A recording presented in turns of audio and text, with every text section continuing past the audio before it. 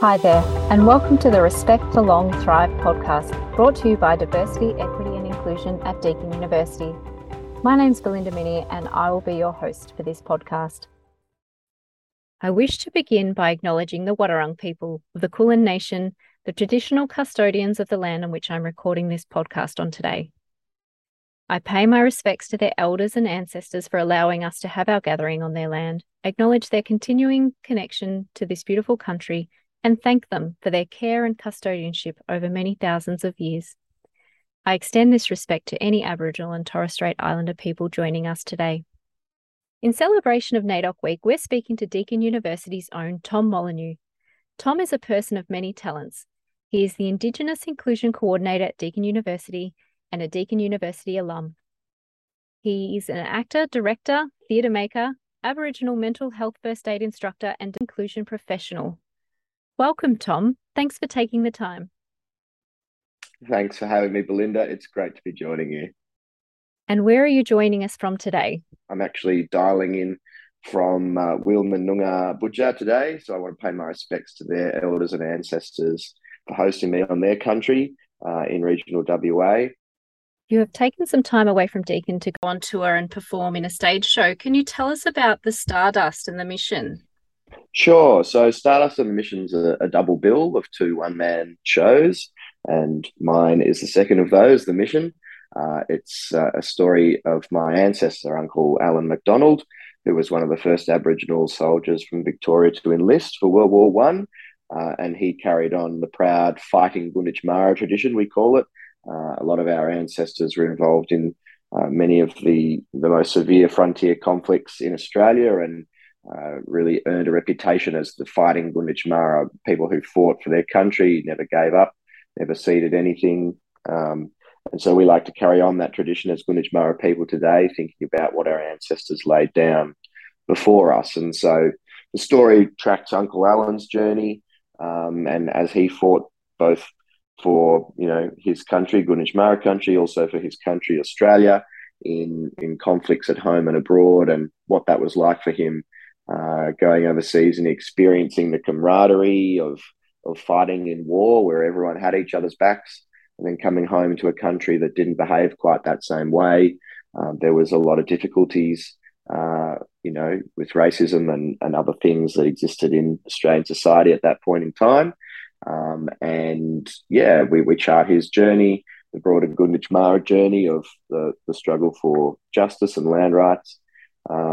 And it's a really important piece of remembrance. I think for Uncle Alan, he never got the recognition that many other returned servicemen got during his lifetime. He was in an unmarked grave in Warrnambool for 54 years until last year. And so through the process of doing this play and sharing his story around Australia, it's been a really wonderful opportunity to properly recognise him. And we've also been able to get his grave marked after all this time. So it's been a really fulfilling project, and I'm grateful to Deakin for giving me the time off to go and pursue this 6-month theatre tour in pretty much every state and territory. It's been a really rewarding experience for me, and I'll be back at work before too long. There is a quote that I've seen that's used to describe the stage show, and I believe I read it on your webpage. And I'll read it out. It says, "Two powerful yet forgotten Australian stories, uncovering our past to reveal who we are today." I think that quote is very powerful, and it really resonated with me. It really highlights how storytelling is such a big part of learning and recognising our true history. The person you were playing, Uncle Alan, was one of Australia's first Aboriginal soldiers from Victoria to enlist in World War One. Why is his character so close to your heart?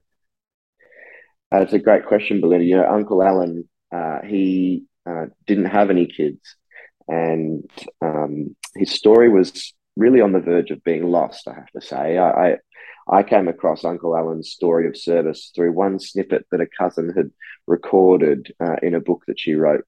And it was just one little anecdote of his time at war. And I thought, this guy is amazing. If he's lived through that and survived, there's got to be more to him. And that started a journey of discovery for me. I went and talked to a whole lot of elders, other family members, did research at the War Memorial and other places. And what became really apparent was that Uncle Alan was such a beloved man by so many people, but they all only had one little snippet of the story. No one actually had the whole thing. No one had written down the whole journey that he went on, and that was part of him having an unmarked grave. You know, he just no one had gone to that next level to make sure that the remembrance was done fully for him. And so I sort of decided that I would take on that responsibility to make sure Uncle Alan's story is complete and recorded, and he's getting the remembrance and recognition that he deserves so richly during his lifetime. And you know, for those reasons, he's obviously very close to me, and one of those ancestors that it's a real privilege for me to be able to embody on stage. It can be a really emotional experience, but I hope that it's something that he values.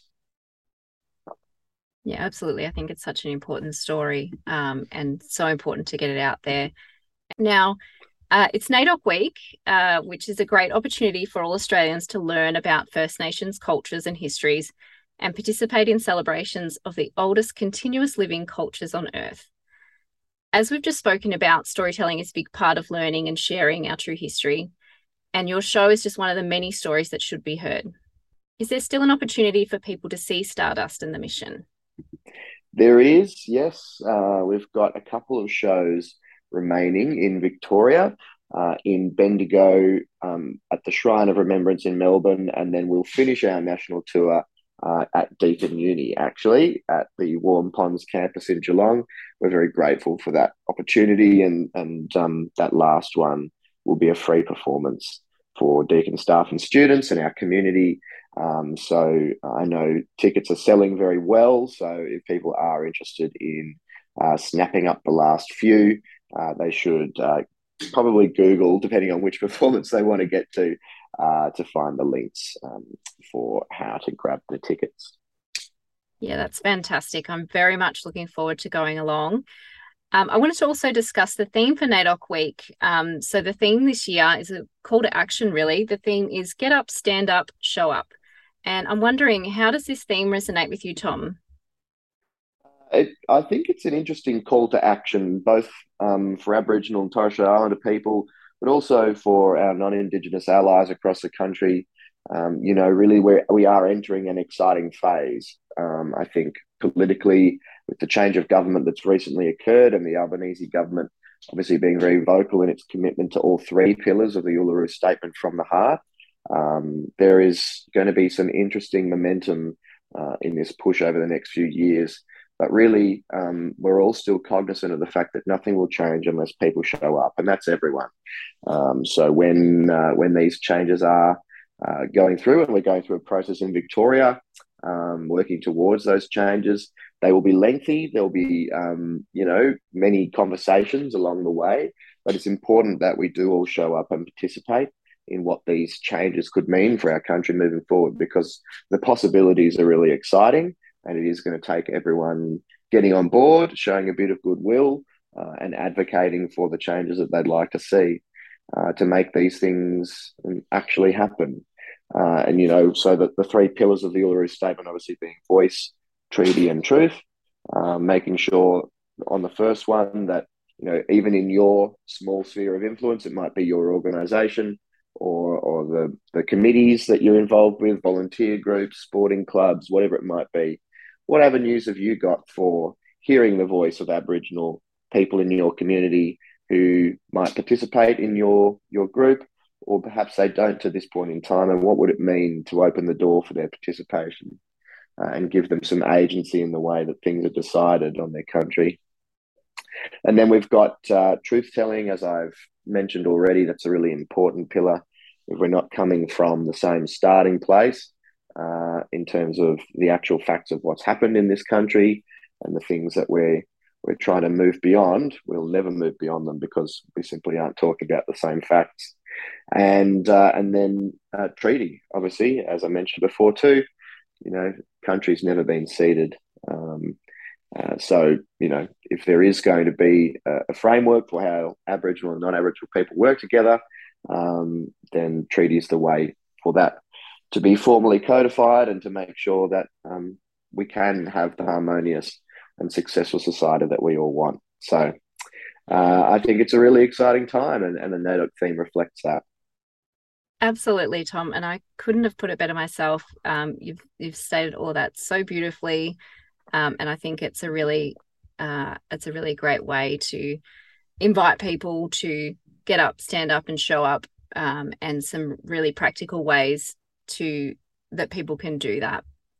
Just on that point, one of the things we talk about a lot is, walking beside Aboriginal people. If you're not an Aboriginal person yourself, that's what we really want. We don't want people walking in front of us or behind us, putting the hand down. It's about walking beside and going on this exciting journey together. It's really important. Oh, thank you so much for your time. I really appreciate it. I know you've got such a busy schedule at the moment, so we really appreciate the time and the conversation. Thanks for having me, Belinda. The theme for NAIDOC Week this year is a call to action, asking all Australians to get up, stand up, show up, to bring about systemic change to rally around First Nations people and support and secure institutional, structural, collaborative and cooperative reforms. Get up, stand up, show up can take many forms. It's also a time to celebrate the many who have driven and led change in our communities over generations.